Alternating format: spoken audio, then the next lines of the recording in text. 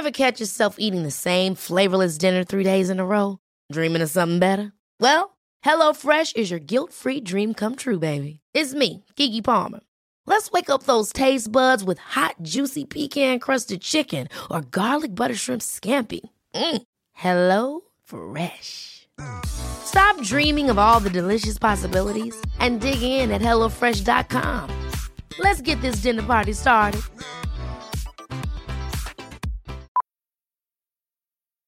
Millions of people have lost weight with personalized plans from Noom. Like Evan, who can't stand salads and still lost 50 pounds. Salads generally for most people are the easy button, right? For me, that wasn't an option. I never really was a salad guy. That's just not who I am. But Noom worked for me. Get your personalized plan today at Noom.com. Real Noom user compensated to provide their story. In 4 weeks, the typical Noom user can expect to lose 1 to 2 pounds per week. Individual results may vary. Oh, what's the world coming to? Just listening there to the news. Another 4 cent on the pint. Diageo have announced to put it up 12 cent in February. Another 4 cent going on the pint from August. And that's the range of Diageo products as well. So Smithwick drinkers, etc. will be paying more for the pint of plain or bitter come August time. And there'll be gnashing of teeth all over the place. And on the Wednesday Club this evening, there'll be a big debate about this for sure. Will it put them off? I doubt it very much. Anyway, 4 cent, up goes the pint again from August. Welcome to Late Lunch this Wednesday afternoon as the weather appears as it does every day on the TV screens around me here in the studio. And we're going to talk climate for the next while because a very good friend of ours, he's great to us, he really is, Emeritus Professor John Sweeney, Ireland's foremost expert on climate change, joins me again. Afternoon, John. Good afternoon, Jerry. Thank you for joining me on the show. I was just thinking of an old saying. Remember Roman times? Are we fiddling while Mother Earth burns? Well, it's a very good description, I think. What we're seeing at the moment is quite unusual in that we have simultaneous crises, simultaneous heat waves all around the world in about 5 different places at the same time. China, the US, Korea, Japan, and of course Southern Europe, where we've really had an exceptional event still going on, even as we speak today, that the temperature across much of the Mediterranean is well into the 30s, a couple of places nudging 40 degrees, which is pretty unthinkable for us here in Ireland. And of course, you know, we know what's causing this. We can do the modelling of, I suppose, those kinds of events before and after we added greenhouse gases to the atmosphere, and we can ask the computer, tell us how much more likely these events are now. And what surprises me was it comes back with a figure of up to 100 times more likely than it was with pre-industrial levels of concentration. So there's no doubt anymore that we're in the driving seat, and we're the ones that may be accused there for fiddling while Rome burns in the future. I've often wondered, what will the next generation say to us? Yes. You know, they will say, well, you knew what was going on. Why didn't you do something about it? And that's going to be a very hard question for your grandchildren to ask you in 20 years' time, I think. Yes, for sure, John. And that's the questions they will be asking if things go on as they are. Put it in context for listeners. Since the Industrial Revolution, the world has warmed by 1.1% centigrade. And people would say, well, that's a very small amount. But small amounts are significant, aren't they? Well, if you think of where all the energy is stored in the world, 90% of all the heat that we have generated as humans from the greenhouse effect, 90% of that has been absorbed by the ocean. And, you know, that's huge. It means that, you know, the oceans can mix that to a bit more depth, so they're not warming up as much as the land, as quickly as the land at the moment. But it means that you may think 1 to 1.5 is seemingly insignificant. And on a day-to-day basis in Ireland, of course, we probably would welcome an extra 1 or 2 degrees on an average day. But when you average that out over the globe, it has very important impacts. The first impact, of course, is that it's going to cause the oceans to warm up and to expand. And this is the major driver of sea level at the moment. And even 1.5 degrees will obliterate some of the low-lying islands in the Pacific and in the Indian Ocean. It's quite interesting. When I was at the Paris Agreement in 2015, we were all talking about 2 degrees of dangerous climate change. And we waited and waited and waited for that agreement to come out. And when it came out, the efforts to retain temperatures below 1.5 degrees kind of caught us by surprise. And it was really inserted at the behest of people like the Marshall Islands, who said, 2 degrees is no use to us. We're obliterated at 2 degrees. Our culture is going to be dispersed. Our homelands are going to be gone. We have to look at what will happen at lower temperatures than that. And so the world has tried to stay below 1.5 degrees of warming. And at the moment, we're at 1.1 or so degrees, 1.15. So we're not too far away from that threshold limit at which not just the islands of the Pacific will start disappearing, coral reefs will begin to go quickly, the melting out of the big glaciers on Greenland and Antarctica, that may well start in an uncontrollable way. So even if we got very good in 20 years' time and stopped emitting to the atmosphere, those things would still rumble on, and we may not be able to recover from the consequences of them. So it doesn't sound very much, I agree, but it is, if you like, the threshold at which we may face unrecoverable consequences, and that's something that we don't want to bequeath to the next generation. Oh, for sure. Interesting you mentioned the oceans. Kathy Sheridan is writing in the Times today about these the tax on coffee cups, but she refers to the oceans and the absorbing they have done so far and what we've done there. The other thing I see, she says, it's interesting. She says the time for climate whataboutery is gone. But John, when you have vested interests who don't really consider the generations to come, it's a huge battle, isn't it? It is, and the whataboutery issue is often trotted out. You know, what about China? What about India? What about the United States? And that's kind of pointing the finger at people and saying, well, we won't do anything. We won't jump till we all jump together. And that really is a morally bankrupt argument. If we don't play our part in contributing to a reduction in emissions, and let's remember, we emit 50% more greenhouse gases than our European average colleagues. If we don't do our bit, then the finger will be pointed at us.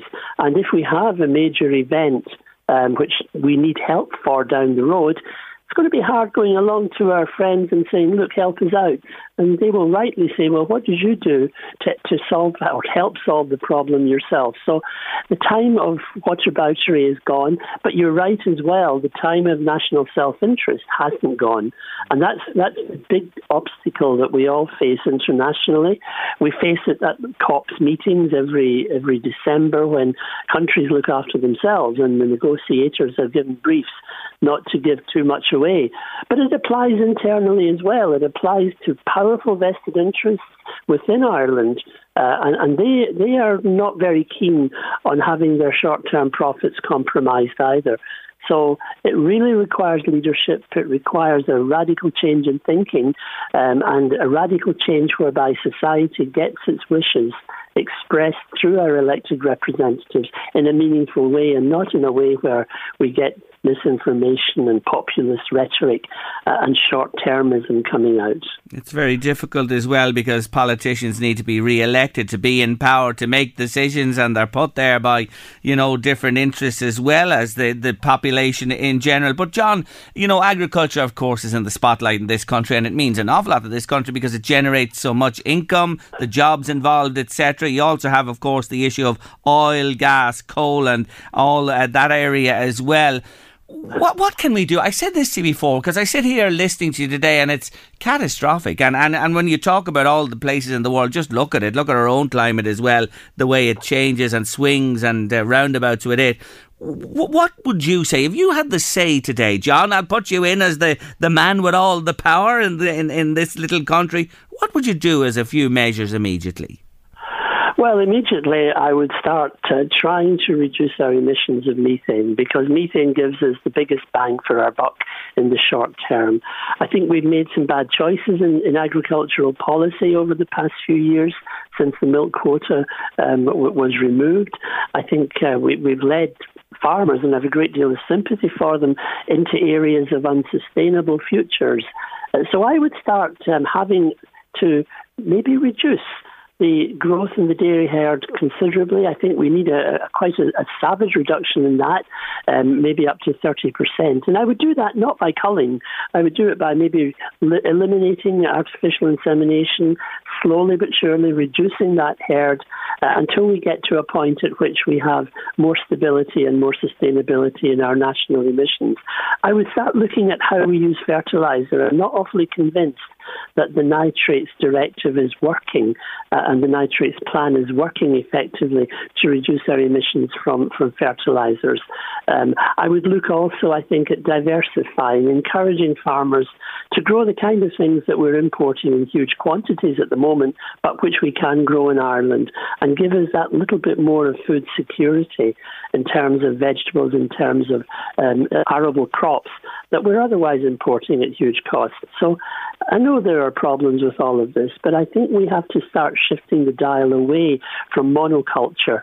We learned the lesson of monoculture in the famine times, and I think monoculture of dairying is liable to leave us in that kind of a precarious position once either market trends change or once regulation, which ultimately will have to come, becomes fairly ruthless, and that would be an unfortunate thing to happen to people that I have a great deal of respect for and a great deal of admiration for. And I think that's where the just transition element should therefore kick in. I don't believe our millionaire farmers should get just transition, I must say, but I think the people at the family farms, the smaller farms, those are people who look after biodiversity very well, and I think we have to encourage them in the future much more. Really interesting. What about the area then? A couple of other areas I just see today in terms of motoring and emissions, etc. They're talking about banging on much greater tax on larger vehicles, preventing vehicles going into urban areas, making them vehicle free altogether. Would measures like that help? Well, I think we've seen that transport emissions went up 6% in last year alone, and it's very hard to disentangle us from our cars. I mean, we're almost surgically attached to our cars in Ireland. Our cars travel, I think, almost twice as much in an average year as the average German car does. And that's a reflection of our dispersed population and the need for cars in rural areas, which I think is undoubtedly true. But I think there are steps we can take. I think we can encourage the electrification, which is well suited to rural environments. I think, we shouldn't really write them off and think it's only an urban thing. I think we also, though, do need to look at public transport and get that in order and get it in a way where it becomes convenient for people to use as an alternative to cars. And that's perhaps the way that many countries have gone. And I think ultimately we will have to go. I think for the polluter pays principle, I think the SUVs have to start paying the true cost of the damage they do to the environment, either in road surface or in emissions. And I think, we can't expect people to go down the road of electrification while at the same time huge sales of more polluting and heavy vehicles are occurring. So that will happen. And I think, yes, we do have to restrict cars in the city centres where there are alternatives in terms of public transport. We have to restrict free parking for many corporate bodies, which still exists in many city centres. And those are hard things to swallow. I mean, I wouldn't like them myself. But these are the kind of ruthless social changes that we're going to have to undergo if we want to really make a dent in this problem in the years ahead. We love convenience for sure, but it seems these changes are on the way. Today, the Tax Strategy Group have announced those, among others. The home and where we live and insulation and oil burns. I have oil myself, kerosene or whatever. I'd like to make a change, insulating homes, things like that. Is there enough assistance or encouragement there, John? Because a lot of people, it's a big expense for people to outlay. It is, and I think there should be a lot more encouragement. There should be a lot more subsidy. The one-stop shop for people like yourself should be a much more easy thing to actually get your house sorted out in. And I think, but at the same time, let's not blame people. Let's not pin blame on individuals. We need the facilitation of those kind of things to be done from higher level. We need leadership to enable the systems to help people like yourself and who people want to do the right thing, not to have to go through the mill and bureaucracy and expense, especially. And, heaven's sakes, we spend so much money on things in Ireland which are not as productive as insulating your house. So I think it's very important that we reorientate much of our finance flows to help people make the right choices in their homes. And after all, it will be a home that's warmer, a home that's healthier, a home that's cheaper in the end of the day to maintain heat for once you get these kinds of things done. So I'm very much in favour, as you say, of moving much more in the way of subsidies towards that. Before we finish up, you've mentioned quite a few areas there that we in Ireland could take action on, nearly straight away and put initiatives and programmes in place to make that happen over the coming months and years. Back to whataboutery and everybody else. Do we need buy-in across the globe? If there's rogues out there who just won't, absolutely say, no, we're not getting involved. And as you say, when they go to negotiations, they have their remits as well. That shouldn't stop us, but in a global sense, will the penny ever drop, John? Well, I think it's happening. As we speak, John Kerry is speaking with his Chinese counterparts about this issue. And John Kerry he's been very well connected with the Chinese climate people for the best part of 20 years now. And I'm quite optimistic that those two, the largest two polluters in the world, will see the writing on the wall for themselves. China in particular, it had 50 degrees of heat in Western China the other day. They're going to start saying to themselves, well, those Himalayan glaciers in which we depend so much for the Yangtze, for the Huanghe, they're going to start disappearing, and they're going to therefore have awful consequences for our agriculture down the road. So it's in their self-interest to tackle emissions. And as far as the United States is concerned, of course, they're profligate in terms of energy use. And I think that's going to be an important consideration for them down the road. So there is mutual self-interest involved here. And I think it will begin to dawn on the big powers that if they want to stay sustainable, if they want to stay economic, then they have to tackle their own national trajectories much more ruthlessly than they have in the past. Final one, John, I'm getting messages here. Here's an interesting one I just picked out. Growing crops and vegetables is not very profitable, while dairy is. So if you want to get people to change farming practices, you will have to ensure profitability. I'll just give you this comparison, says a listener. A bag of potatoes will feed a family for a week with other stuff, of course. It's cheaper than a bottle of wine or a pint. There's not enough respect or money paid for quality food, says a listener. Yes, I agree completely. I mean, I think the farmer is at the very rough end of the scale here, a price taker rather than a price maker. And certainly I would agree also that we have to make those kinds of alternatives, those diverse products and crops that were mentioned, we have to make them more rewarding for farmers than they are at the moment. If the milk price falls, for example, in the next year or two, it's going to cause awful difficulties for our dairy farmers. So I think the time is right to try and look at those alternatives to that, and perhaps give a wee bit more stability to the market, and maybe even begin to get farmers capable of negotiating better deals for their produce than they are at the moment. Because I think at the moment it's the supermarkets, it's the big retail operations that really call the shots. And I don't think that's right. I think we should have I think we should pay more for our food, quite honestly, than we do at the moment. But I think as well, we have to make that food in Ireland, if at all possible, rather than having the big supermarkets import it ready-made from other places. Last word, John. James wants to know, will you please ask the Professor Jerry, is the war in the Ukraine having an effect on global warming? No, it's putting a lot of particulates into the atmosphere, undoubtedly, but the evidence is so far that it's not really. The big effect it will have will be on global food security in the years to come, because if the grain deal that's being touted at the moment doesn't go through, Russia and the Ukraine are two very important bread baskets.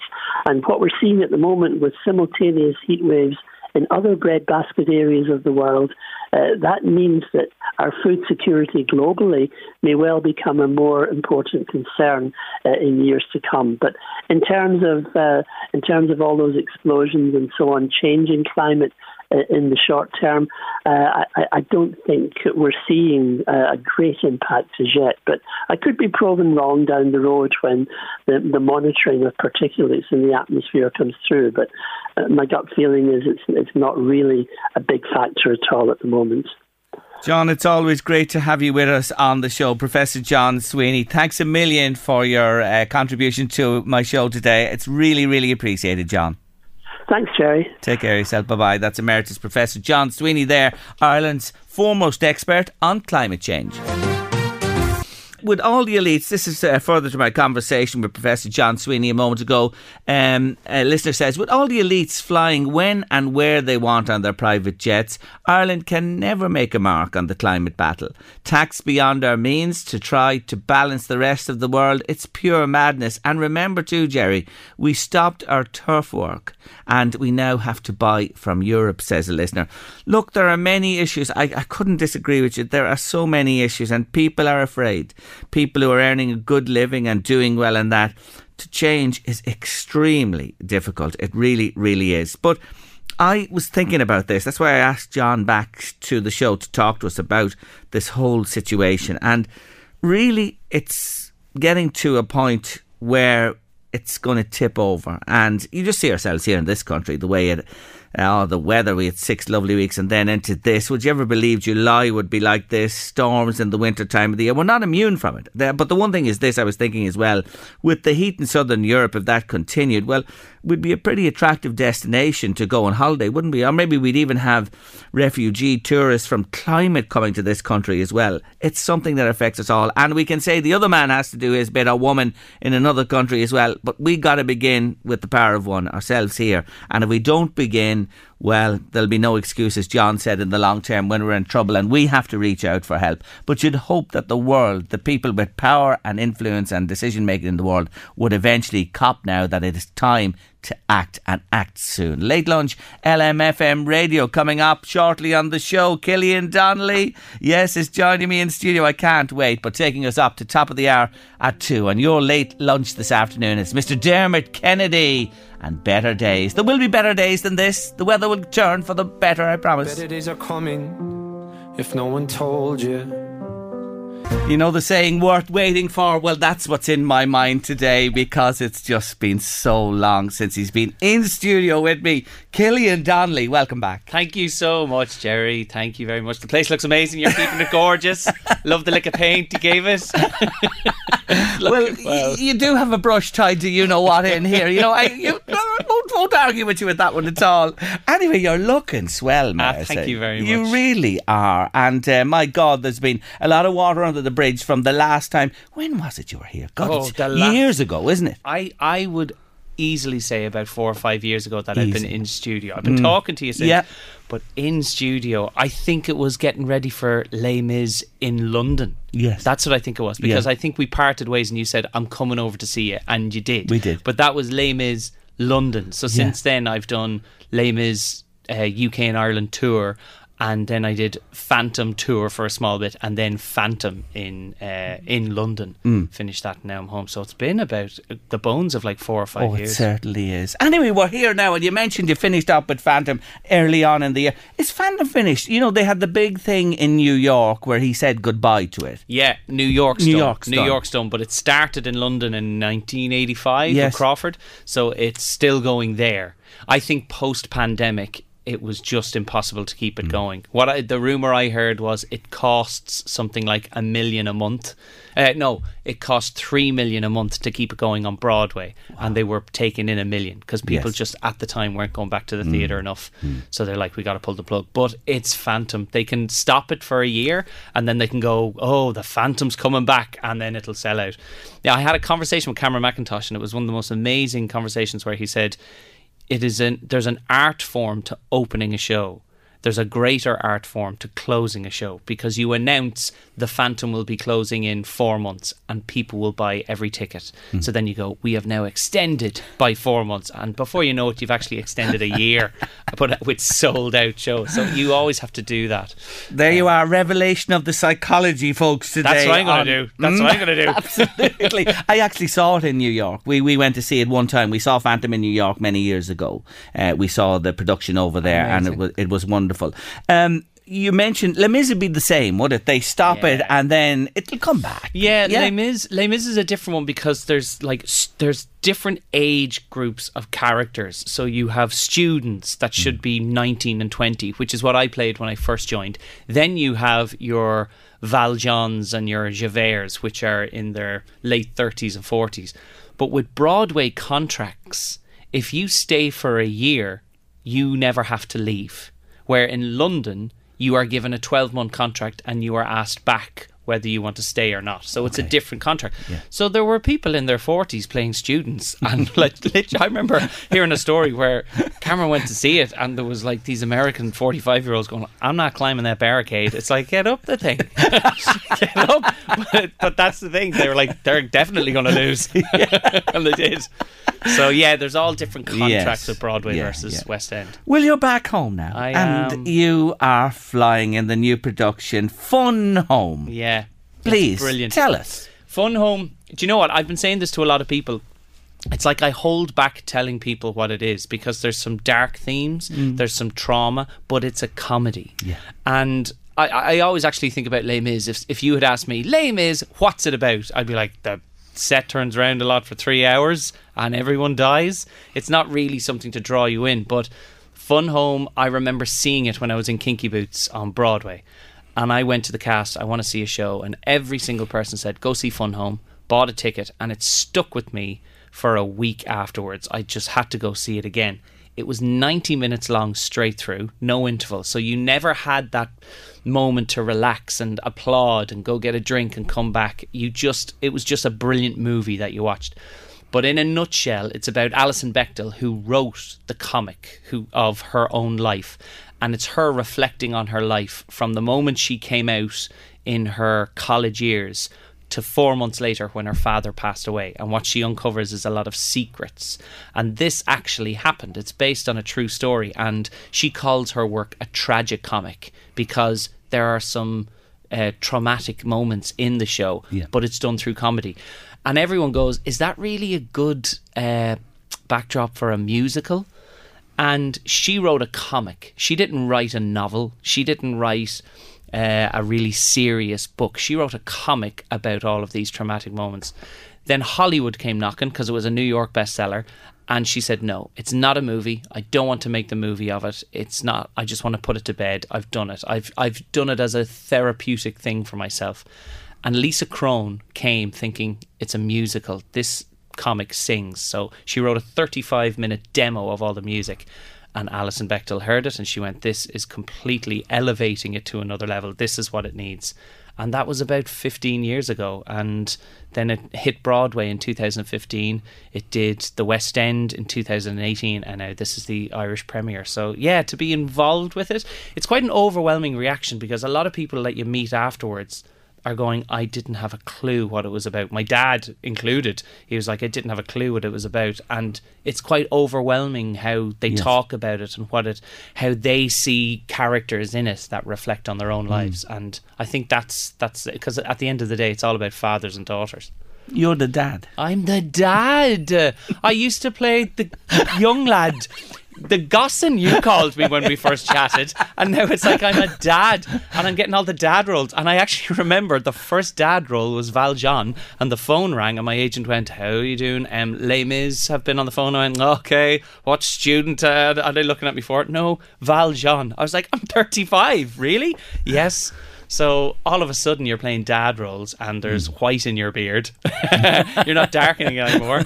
And yeah, I've loved it. And there's 3 generations of Alison the show. Yeah. So there's 10-year-olds, there's 20-year-olds, and then there's a 40-year-old.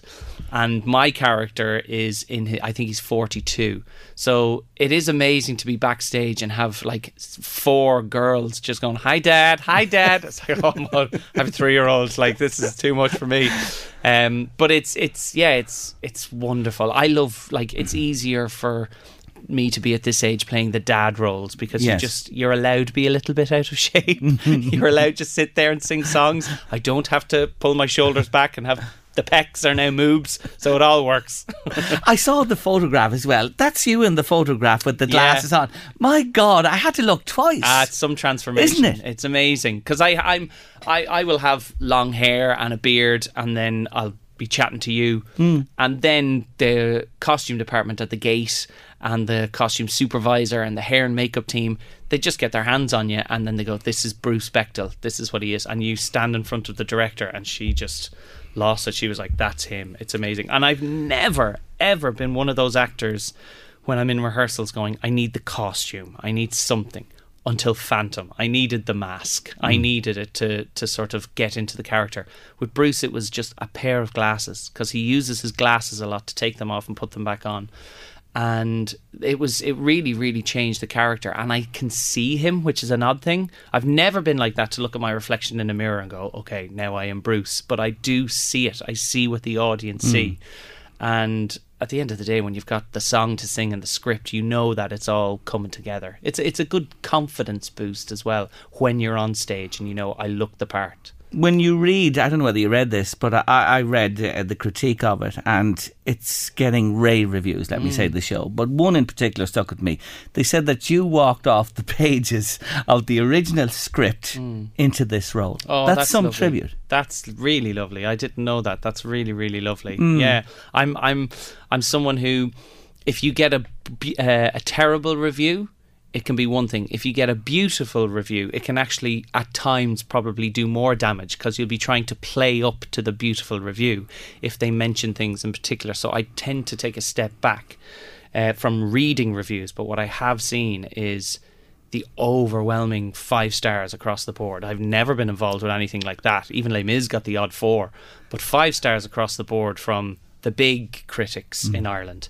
It's just been really welcomed. And we all, the most beautiful thing is there's 6 of us on stage and there's a team of about 12 backstage. So about 20 of us are just backstage at the gate going, this is quite overwhelming, isn't it? Let's do it again tonight. And it is amazing. There's not a team of 150. Yes. It's just a small group of us. It's very Irish backstage is what I love. We're all talking about, what are you doing? Where'd you go for your walk? What are you doing? Oh yeah, were you looking at that show? No, I tell you what box set I'm watching. Hang on, let's do the show. Come back, hold that thought. It's beautiful. And I think it's 100% of what I've been missing at home. It feels like home, and we get to do. I've always wanted to do what I love at home, and it's just rare. It's so rare. You get offered a 12-month contract over in London, and in Ireland, it's beautiful when you get a 12-week. So this is the 12-week one I've been dying for. And yeah, I was in London, and I remember when the season was announced, and it had Fun Home in the season. I was in Phantom, and one of the actors in Phantom came knocking on my door and went, the Gate have announced Fun Home. I was like, oh, I'd love to be seen for that. So what you then do is contact your agent, and it's like this, as if you want to go on the first date with someone. You want them to know that you like them, but how do we ask them out, and what's the correct way? So my agent it was like slipping a letter under the door. He just put a call into the casting. I hear you're doing Fun Home. I represent Cillian Donnelly. They're like, oh, he's on our radar. And there was this back and forth for months. And then out of the blue, my agent rings me and he goes, they've offered you Fun Home. And I met the director and we chatted, and I was really, really over the moon until I meet the costume department 6 weeks in, and he goes, "Oh, you were the number one choice the whole time." I was like, "Why didn't no one tell me this? I could have relaxed." But it was just this. We wanted to know that you wanted it. I was like, "Of course I wanted Well, it." you see, it's a courtship. But Absolutely. You know, that but breaks- from now on, I'm just going to ring them and go, "I want this." Right? Let's cut the middleman out. I want this. And when they hear Killian Donnelly, they'll be saying, "Sure thing."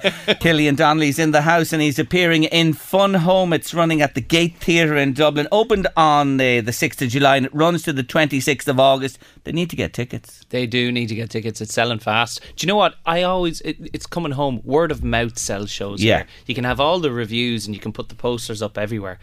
But the best thing is word of mouth, and word of mouth is hopping, because my phone is hopping from people going, "I hear it's amazing." But I'm the same. I'm terrible for buying tickets for something. Millions of people have lost weight with personalized plans from Noom. Like Evan, who can't stand salads and still lost 50 pounds. Salads generally for most people are the easy button, right? For me, that wasn't an option. I never really was a salad guy. That's just not who I am. But Noom worked for me. Get your personalized plan today at Noom.com. Real Noom user compensated to provide their story. In 4 weeks, the typical Noom user can expect to lose 1 to 2 pounds per week. Individual results may vary.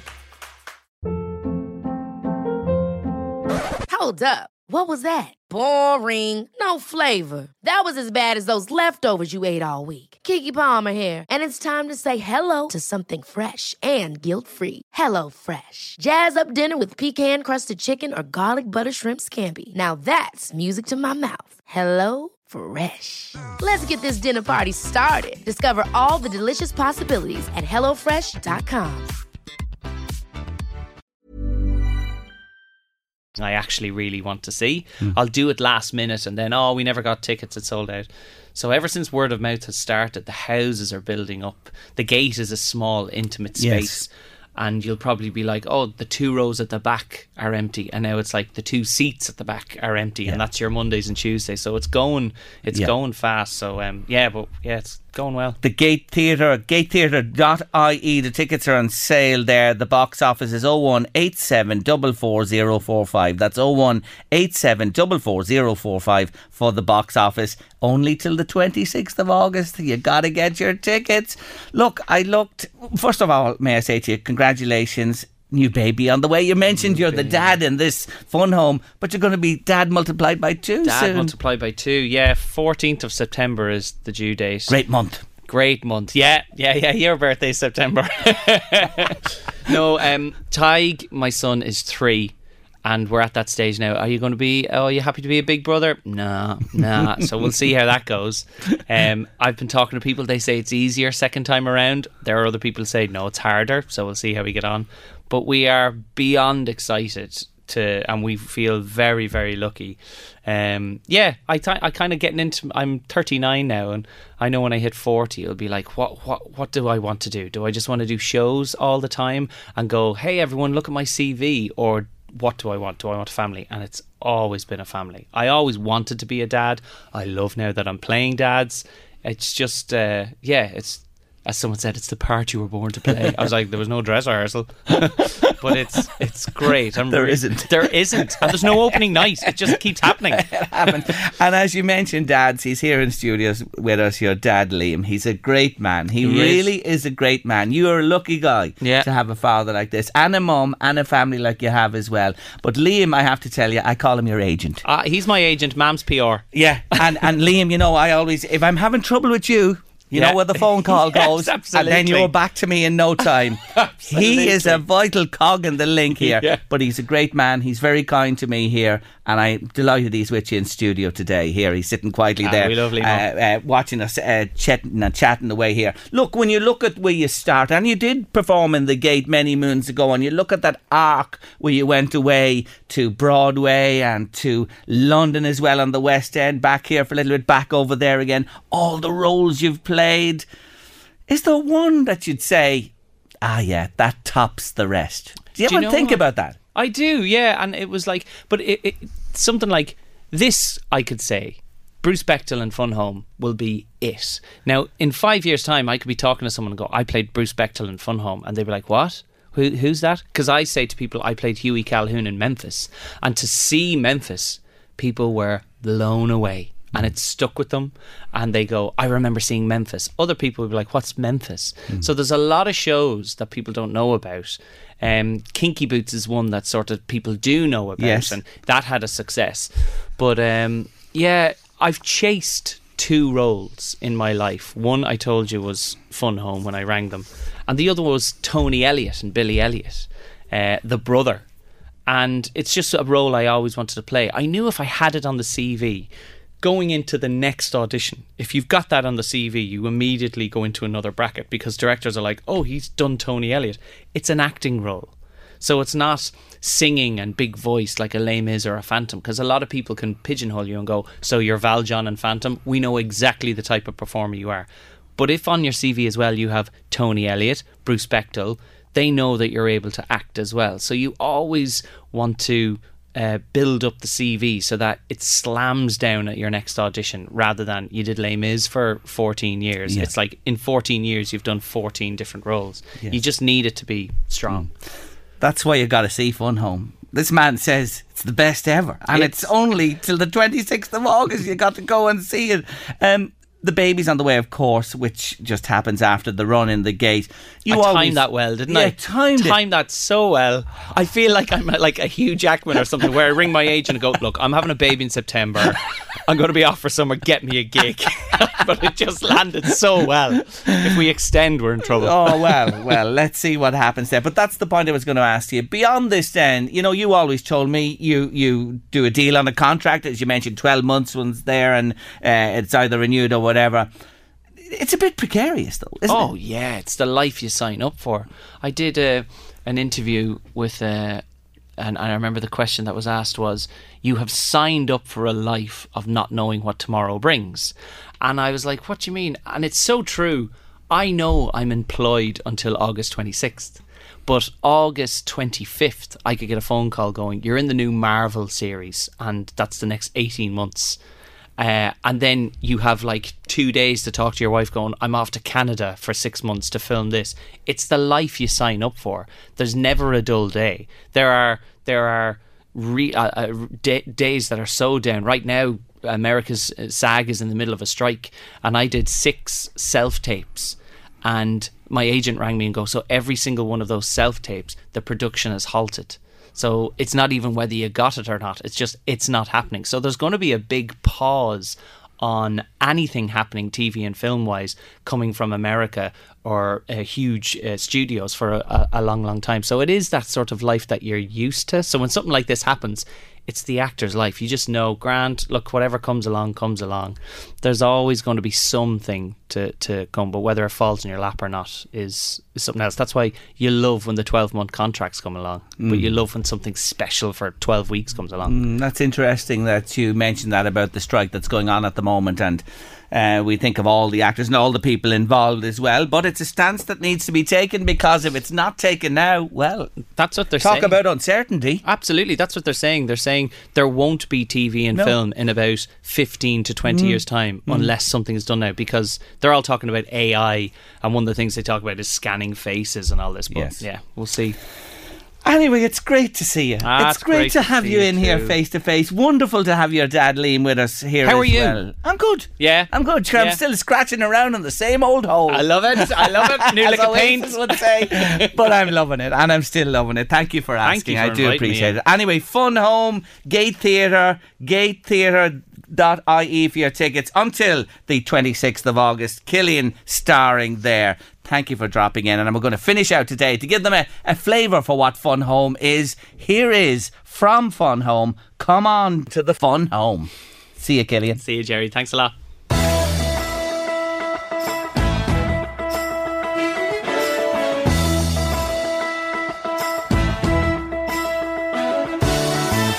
Your uncle died. You're feeling low.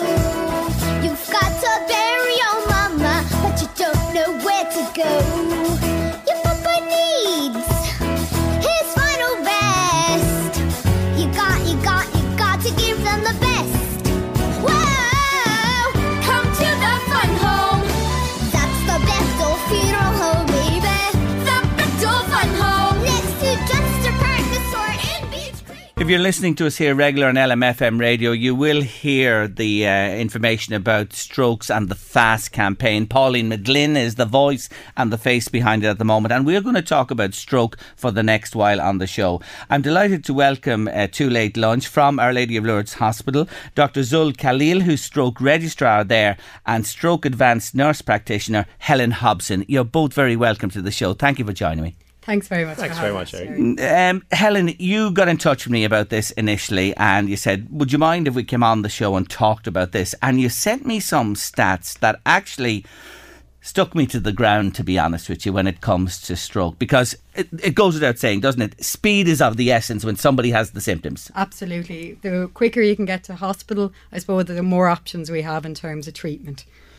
And tell us the stats that you've produced from Our Lady of Lourdes Hospital that caught my attention. So I suppose in Our Lady of Lourdes we have approximately 250 strokes per year coming into us, and unfortunately only less than 1/3 of those are coming within 4.5 hours of symptom onset.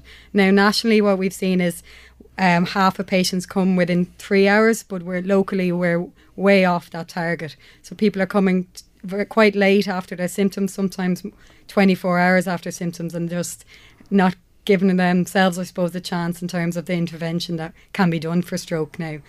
Stroke has really come a long way in terms of its treatment and the options that we have available in terms of treatment. So getting to hospital as soon as possible is really important for that. I can't believe that people would wait 24 hours. That's frightening, isn't it? It's scary, and we're seeing it, I suppose, more and more often, and it's all ages, and I think that's important to note with stroke as well. I think people associate it with an older population, but a quarter of our strokes happen in under 65s, and we're seeing people in their 40s, 50s quite regularly coming into us, and often quite late after the symptoms have started. Ideally, what's the turnaround? If somebody has symptoms, how quickly, as quick as possible, we should say, as soon as possible? I suppose it's important not to put a real time stamp on it. It's just as soon as the symptoms start, get yourself to hospital. The more damage it's done as we kind of let the symptoms go. So it's to try get to hospital as soon as possible. Let's bring Dr. Zul Khalil into the conversation. Thank you for joining me too today on the show. What are the symptoms? What should we be looking out for? So I suppose everybody knows the FAST campaign, which is basically stands for face, arm, speech, and T is time, being time dependent, is in get to us as quickly as possible. So face is obviously a facial weakness. This could be left or right, whichever side. Arm is usually an arm weakness, left or right. Okay, and speech is whether or not that could be slurred, or sometimes it could be that you can't actually find the correct words to say. Although the FAST is what a lot of people know about, there's also, I suppose, visual symptoms, which basically you get acute or sudden onset of blindness, especially on the one side, on the peripheral side of your vision, and also you obviously can have leg weakness as well. So anything like that, if it's quite sudden like that, then these are symptoms of a stroke, and you should be looking for help, really. And what's the thing to do then? Dial the emergency number straight away. Is that it? That's what you should do? Yeah, so dial 112 or 999, and I suppose you should be telling them that you think this sounds like a stroke, whether it's yourself or a relative, and get to hospital as soon as possible. Okay, so that's good advice there. Don't hold back. Yeah, so I suppose from a point of view of getting to us quickly, and the reason why all the data that Helen has quoted with regards to getting to us within less than 4.5 hours, less than 3 hours nationally, the reason being is that we have treatments that we can give within those time windows. So the longer that you have a stroke, the more damage it does. And if the studies show that if it goes beyond, the longer that you leave it, then the more damage is irreversible. So if you get to us as quickly as possible, especially if it's within less than 3 hours or less than 4.5 hours, then ultimately there are treatments that we can give to try and limit that damage and reverse it altogether. So we talk about, or what we do in hospital is that we can give a drug called intravenous thrombolysis, and that is a clot-busting drug. So, that tries to, I suppose, eliminate clot and therefore try to reperfuse or get flow back in that blood vessel. That's one part of it. If it's too big, then what we can do is we can send you up to Beaumont Hospital, and our colleagues will literally extract the clot out of the artery in the brain. And then again, that refills that part of the brain. So I always say that it's like your pipes in your house. All right. So from a point of view of the pipes in the house, you can get it clogged. Okay. You put some bleach down. That's probably what thrombolysis is, but maybe a little bit more potent. Okay. Or if you can't get it down with, or if you can't get it released with bleach, then what you tend to do is you call the plumber, and he puts in wires through it, try to unclog it, and that's essentially what they can do up in Beaumont Hospital as well. So get to us quickly so we can do that. But if you don't get to us quickly, unfortunately, if the damage is already done, there's really not much point in doing all those because the damage is done. Yeah. And that's why we say get to us quickly, and that's why the FAST campaign is there. You mentioned, about the implications of this, speech, memory, physically, paralysis, etc. If you get this early intervention, can that be eliminated completely, that there's no mark left? Let me say that word, mark, from a stroke. Yeah, absolutely. So what we find is that patients who come in and get treatment, especially, and the studies all show this as well, that if you get this treatment in terms of intravenous thrombolysis or thrombectomy, you do extremely well. Okay. All right. So, you physically, that is, you'll do extremely well. Now, there are hidden aspects of stroke that we don't necessarily see, when it comes to fatigue, when it comes to cognition, those kind of things that we don't necessarily see. But from a physical perspective, absolutely, get these treatments, and you'll get much better, much quicker. Helen, you've seen the positive outcomes. You've seen what this can do in a practical sense. Yeah, absolutely. And I suppose people themselves will say they can't believe that they can go back to how they were a couple of hours, and even sometimes during the treatment they'll start to see the movement coming back in their hands. So it can be quite quick. Where you see the recovery, and we've people who can go home very quickly afterwards. I suppose we do some investigations to see why this has happened, and try and limit the risks of it happening again. But then people can go home and live life as they were prior to their stroke as well. So I suppose that's very important to try and get that message across. And it's not necessarily, you said earlier on, something that happens as we age. You're seeing it in younger people too. Absolutely. I suppose 30s, 40s, 50s, we're seeing all age groups, and it can happen at any age. I suppose it's important to look at your risk factors from that point of view. So looking at the likes of smoking, cessation, your blood pressure, knowing what your blood pressure is and treating it if necessary. Weight can be a huge factor as well, and also cholesterol. So they're kind of the big things we'll see in our younger population as well, looking at their risk factors. So it's important, I suppose, to regularly attend your GP and get the likes of your blood pressure checked and your bloods checked, looking for your cholesterol. Is it always one of those that Helen mentions there that underpins a stroke, no matter what age you are? Well, I suppose all those vascular risk factors are very relevant. For example, let's just say hypertension or high blood pressure. If you actually drop your blood pressure or control your blood pressure down by only 9 systolic, which is just the number on the blood pressure, you halve your risk of having a stroke. So blood pressure is one big thing, obviously. Cholesterol is another. We have other conditions called atrial fibrillation. We have conditions called carotid disease, which can cause strokes. But ultimately, they're all as a result of these risk factors in terms of smoking, hypertension, etc. So, yes, we are saying absolutely, if you are developing a stroke, come to us as quickly as you can. However, to be honest with you, it is probably your best interest never to meet me or Helen. So I'm privileged today. So what I would say is that if you're in your 40s, your 50s, your 60s, and you think, well, this is when hypertension starts. This is when hypercholesterolemia starts.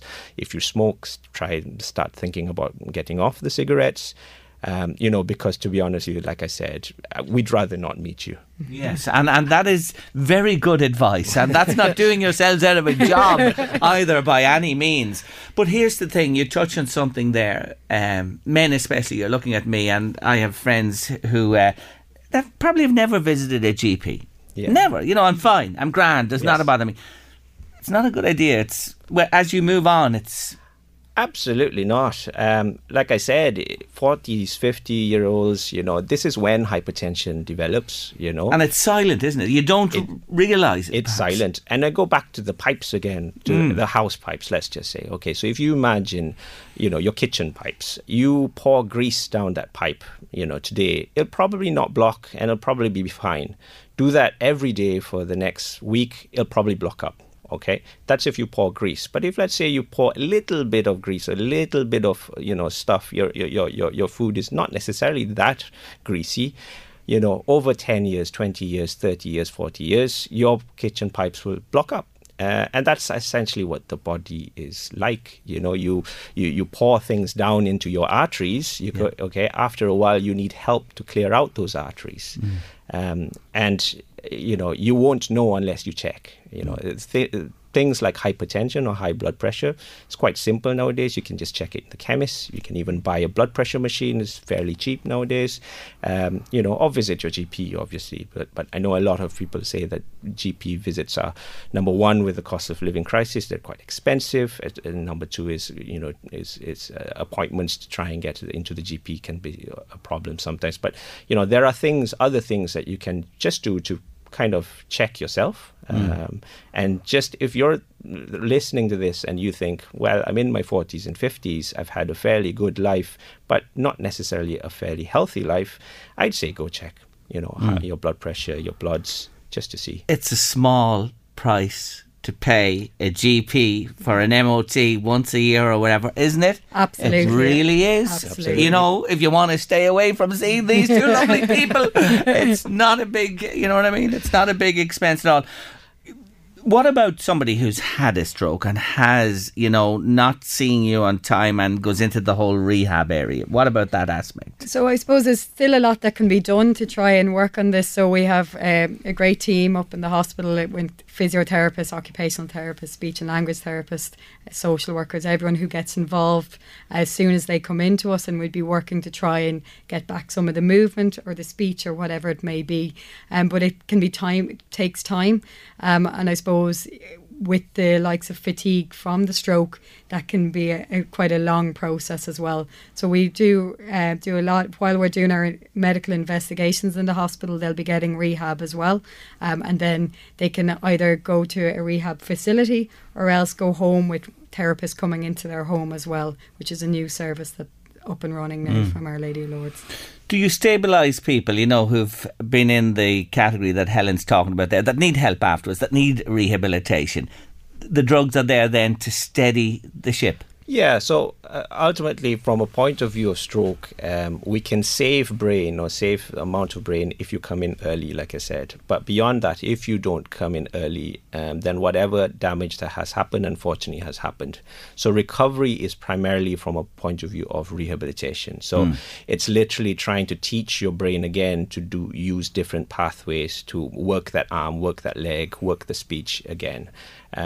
So that's one part of, I suppose, rehabilitation and treatment for stroke. But the second part is also trying to prevent another event from happening. So that's when we will be doing a lot of investigations in terms of scans, blood tests, ECGs, cardiographs, heart scans, etc., to try and see, number one is in terms of what risk factor you have and what is the cause for your stroke. And then you will be put on medications to try and treat or prevent a future event from happening. You've seen a lot of advances, I'm sure, from you've begun in this field to where we are today, and God knows what will happen in the future with, perhaps more interventions to rehabilitate entirely. That's not, science fiction, I take it, in the future. Oh, absolutely. So, like I said, so we're probably a little bit behind when you compare to Europe, let's just say. So if you go to Europe and you see you've got CT scanners in the ambulance, so they're scanning people out in the ambulance, thrombolizing, giving the intravenous thrombolysis in the ambulance, and then redirecting them towards an appropriate hospital based on what they see on the scan in the ambulance. You've got fancier and fancier scans now as well, because we can, based on what your scan looks like, we can then decide whether or not intravenous thrombolysis or this drug, this medication, the clot buster, or pulling out the clot with thrombectomy, whether or not it's going to be beneficial for you. So it gets... So although the time frame, we have time frames when it comes to 4.5 hours, 12 hours, 24 hours, we have different time frames for everything. But based on the more advanced imaging that we get or is coming through, the more, I suppose, evolution there is going to be with stroke. Yes. And it continues to evolve. It takes a long time to actually keep up with it at this stage, because there's so much evolving. It's great to hear, isn't it? It really is great to hear. Final word to yourself this afternoon, Helen, just again to say to people, act quickly, don't hold back, don't err on the side of caution, make that call, move fast. Absolutely, yeah. If in doubt, come in and get assessed, I suppose, in the hospital. If you're worried you're having a stroke or someone you know is having a stroke, get to hospital as soon as possible, call an ambulance and come in. That's the message today, folks. Move with speed. Delighted to meet you both today. I am delighted to meet you both in this circumstances. Please God, I don't on the other side of things, but if I did, I'd be very, very reassured, I have to say. Helen Hobson, stroke advanced nurse practitioner, and Dr. Zul Khalil, stroke registrar at Our Lady of Lourdes Hospital. It's been my pleasure. Thank you very much for joining me. Thanks very much. For having us. Thank you to a listener who's been in touch with me subsequent to my interview with Professor John Sweeney about the climate catastrophe at the start of the show. It says, "Hi Jerry, I'm originally from the USA, and while I fully support Ireland working towards their climate targets, I feel that there is an unspoken understanding in government that targets won't be met, and Ireland would rather pay fines for non-compliance, as culling the herd will be politically untenable, and there is no urgency in other areas like expediting offshore wind development." Now, they have been working on the offshore, I will say that, and I see Eamon, the Green leader, on the other day in the context of that. But I hear what you're saying, listener. He goes on to say, or she, it could be she, he or she, the US and many other nations like China that are significant net carbon emitters do not have as stringent environmental standards as us, that's here in Ireland, and I don't think it's right that Ireland sacrifice so much when the net effect of the nation is negligible. That's in a world context you're talking there. Excellent. I love the tone of your message and the sentiments in it as well. But I do come back to the point that, and I understand, if the big guys don't play ball, well, then we're all goose, that's for sure. But if they don't play ball, surely they see the effects of it as well. Look at the heat. Look at the heat in Arizona is in America today, highest ever. Look at across Southern Europe. Look what's happening in China. It doesn't register. If the rivers run dry, what will happen then? Maybe the penny will drop then at that stage. And what I say to you is, as an Irish person who's lived in this country all his life, I want to do my bit. So many people want to help as well. Our farming community are wonderful. There are people there who want to make changes too.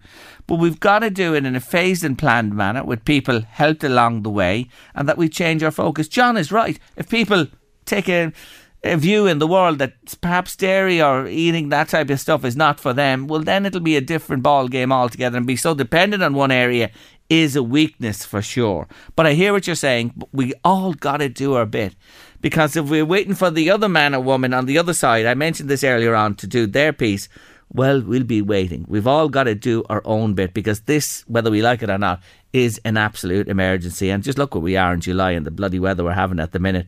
I'm not saying Ireland is a small nation off the Atlantic and open to weather patterns for sure, but 6 weeks of absolute dry and then into this stuff. Will we see a good spell again? Who knows? Late lunch, LMFM radio. 5, 4, 3, 2, 1. 1. Counting down the top 5 songs from this week of yesteryear. And today it's the number 3 from this week in 1992. Let's have a listen to it. It's Snap and Rhythm is a Dancer.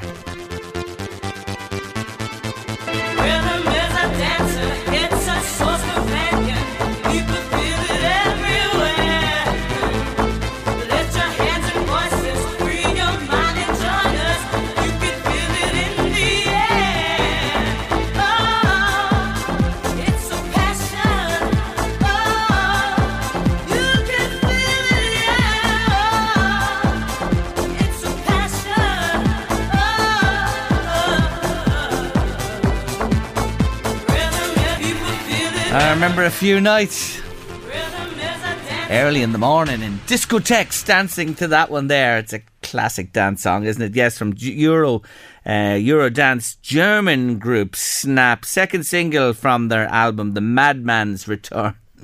Great name for an album, isn't it? Yeah, that could apply to somebody running for office in a big country somewhere in the world. The Madman's Return. 6 weeks at number 1 in the UK. That song spent 6 weeks top of the chart. Top 5 hit in America as well. No surprise. Yes, number 3 in our top 5 countdown from this very week in 1992. The World Cup begins for our ladies tomorrow morning. Just to remind you, the match, Australia is a good few hours ahead of us. The game is live at 11 a.m. tomorrow morning. It's the opening game of the 2023 Women's World Cup. Ireland have qualified, in case you're living on a different planet, for the finals for the first time in our history. And Vera Pauw brings her team into battle tomorrow against hosts Australia, and I want to wish them all the very best. It's a huge ask on their opening game. It'll be a massive challenge. Australia are a very, very good side, and they're home in this one. Full house tomorrow morning. And Little Ireland there, with plenty of support, we have to say as well, from the expats living there and those who've travelled out to support the girls in green. I wish them well tomorrow. I really do hope they do well. And I'm hoping that Katie Milady from County Meath, who we've been talking to, she wrote a song about them. She spoke to us last Friday. She flew out on Sunday. She's at the game tomorrow. Fingers crossed. I'm going to take a chance and ring her at around half one tomorrow to see if we get hold of her in the stadium after the game, no matter what way the game breaks, one way or the other. But anyway, that's for tomorrow. Good luck to the girls in green. I'll be watching myself from 11 in the morning. Thanks to Matt, who's come back to me. He sent me a message a little while ago about the climate change, and I had my own tuppence worth to throw in. Well, Matt's been back to me from the States to say, "Hi Jerry, thanks for reading my message. I totally agree with you. I believe farmers want to do their part but want clarity on the path forward. Totally agree that Ireland should play its part, and I commend their willingness to be part of the solution. In relation to the weather in the US, we are used to warm weather. I'm from Philadelphia and the daily temperature is usually 30 degrees. Air conditioning is universal here. However, I feel for the continent, you mean there, yes, the continent of Europe, that's southern Europe and even higher up in Europe, as they are not used to those extreme temperatures. I didn't realise how much I missed air conditioning myself until I moved here and experienced the heat wave. You couldn't live without air conditioning in that type of heat." Some more of your comments. Lovely to hear Killian Donnelly on the show this afternoon, says a listener. He's a great chap, isn't he? I love that. He's a great chap. He really is. And, you know, he never lost the common touch. He really never has. He's gone on to fantastic things, and he is flying now in the musical Fun Home that's showing at the Gate Theatre at the minute. Always love to meet him. And another one there as well. Killian, great to hear him on your show, Jerry, this afternoon. A good Meath man, and he really is a sound Meath man and a great bloke indeed. And he was telling us their new baby on the way in September, so lots to look forward to for Killian Donnelly in the weeks and months ahead. Back tomorrow at 1:30 with your late lunch. I'm sorry I couldn't get the fairies for you. We did our best. Brian did his best for us. Anyway, just to let you know, the Loughcrew Gardens Fairy Festival is taking place on the 22nd and 23rd of July from 12 to 6 each day at Loughcrew Estate in Meath. All things fairy happening. A fairy trail for the children there. There's everything going on. Face painting, storytelling, circus performers, music and much more. Everybody welcome to Loughcrew this weekend, and Emily Napper would be lovely, would be delighted to see you there. there. Anyway, back tomorrow at 1:30. Big thank you to Fiona O'Brien and Brian Farley, who've been looking after me today. Eddie Caffrey's on his way with the drive next. Thanks, Brian. And I leave you in the company of my woman, Miss Kylie Minogue. Padam, padam on your late lunch. See you tomorrow. I'm going to enjoy this one myself. Bye.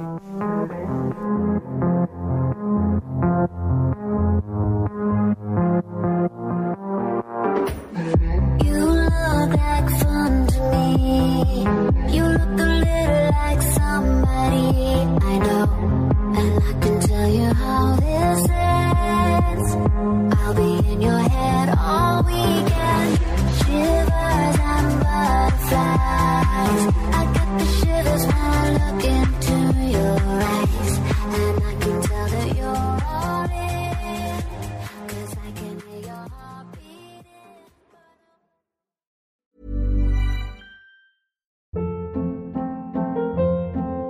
Hold up. What was that? Boring. No flavor. That was as bad as those leftovers you ate all week. Keke Palmer here, and it's time to say hello to something fresh and guilt-free. Hello Fresh. Jazz up dinner with pecan-crusted chicken or garlic butter shrimp scampi. Now that's music to my mouth. Hello Fresh. Let's get this dinner party started. Discover all the delicious possibilities at HelloFresh.com.